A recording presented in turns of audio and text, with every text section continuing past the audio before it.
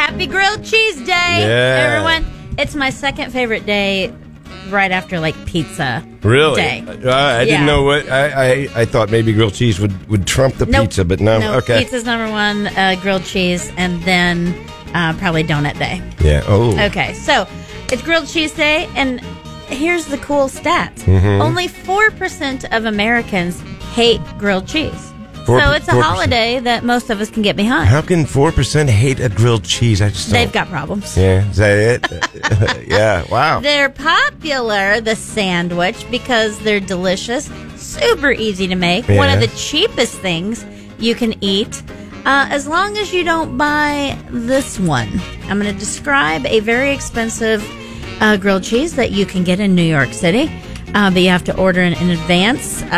It costs $214. Holy mackerel. And it is made of truffle butter, fancy Italian cheese, edible gold leaf, and there's some Dom Perignon champagne baked into the bread. Wow. You know, I feel like that gold leaf stuff that they put in all this high dollar food is just to bring the value up, but it certainly doesn't. Exactly. How can it taste better with that? You can get a side of fries for $200 and a milkshake for $100. Wow. Or a very expensive dessert for $25,000. What is $100? Sounds very feasible. $100 milkshake. What's in that thing? I don't know, but those fries better be good. You got that right. Anyway, I love the grilled cheese. I'm going to go ahead and stick with my home one. Okay. Or this, a couple of them that I like at restaurants locally. Okay.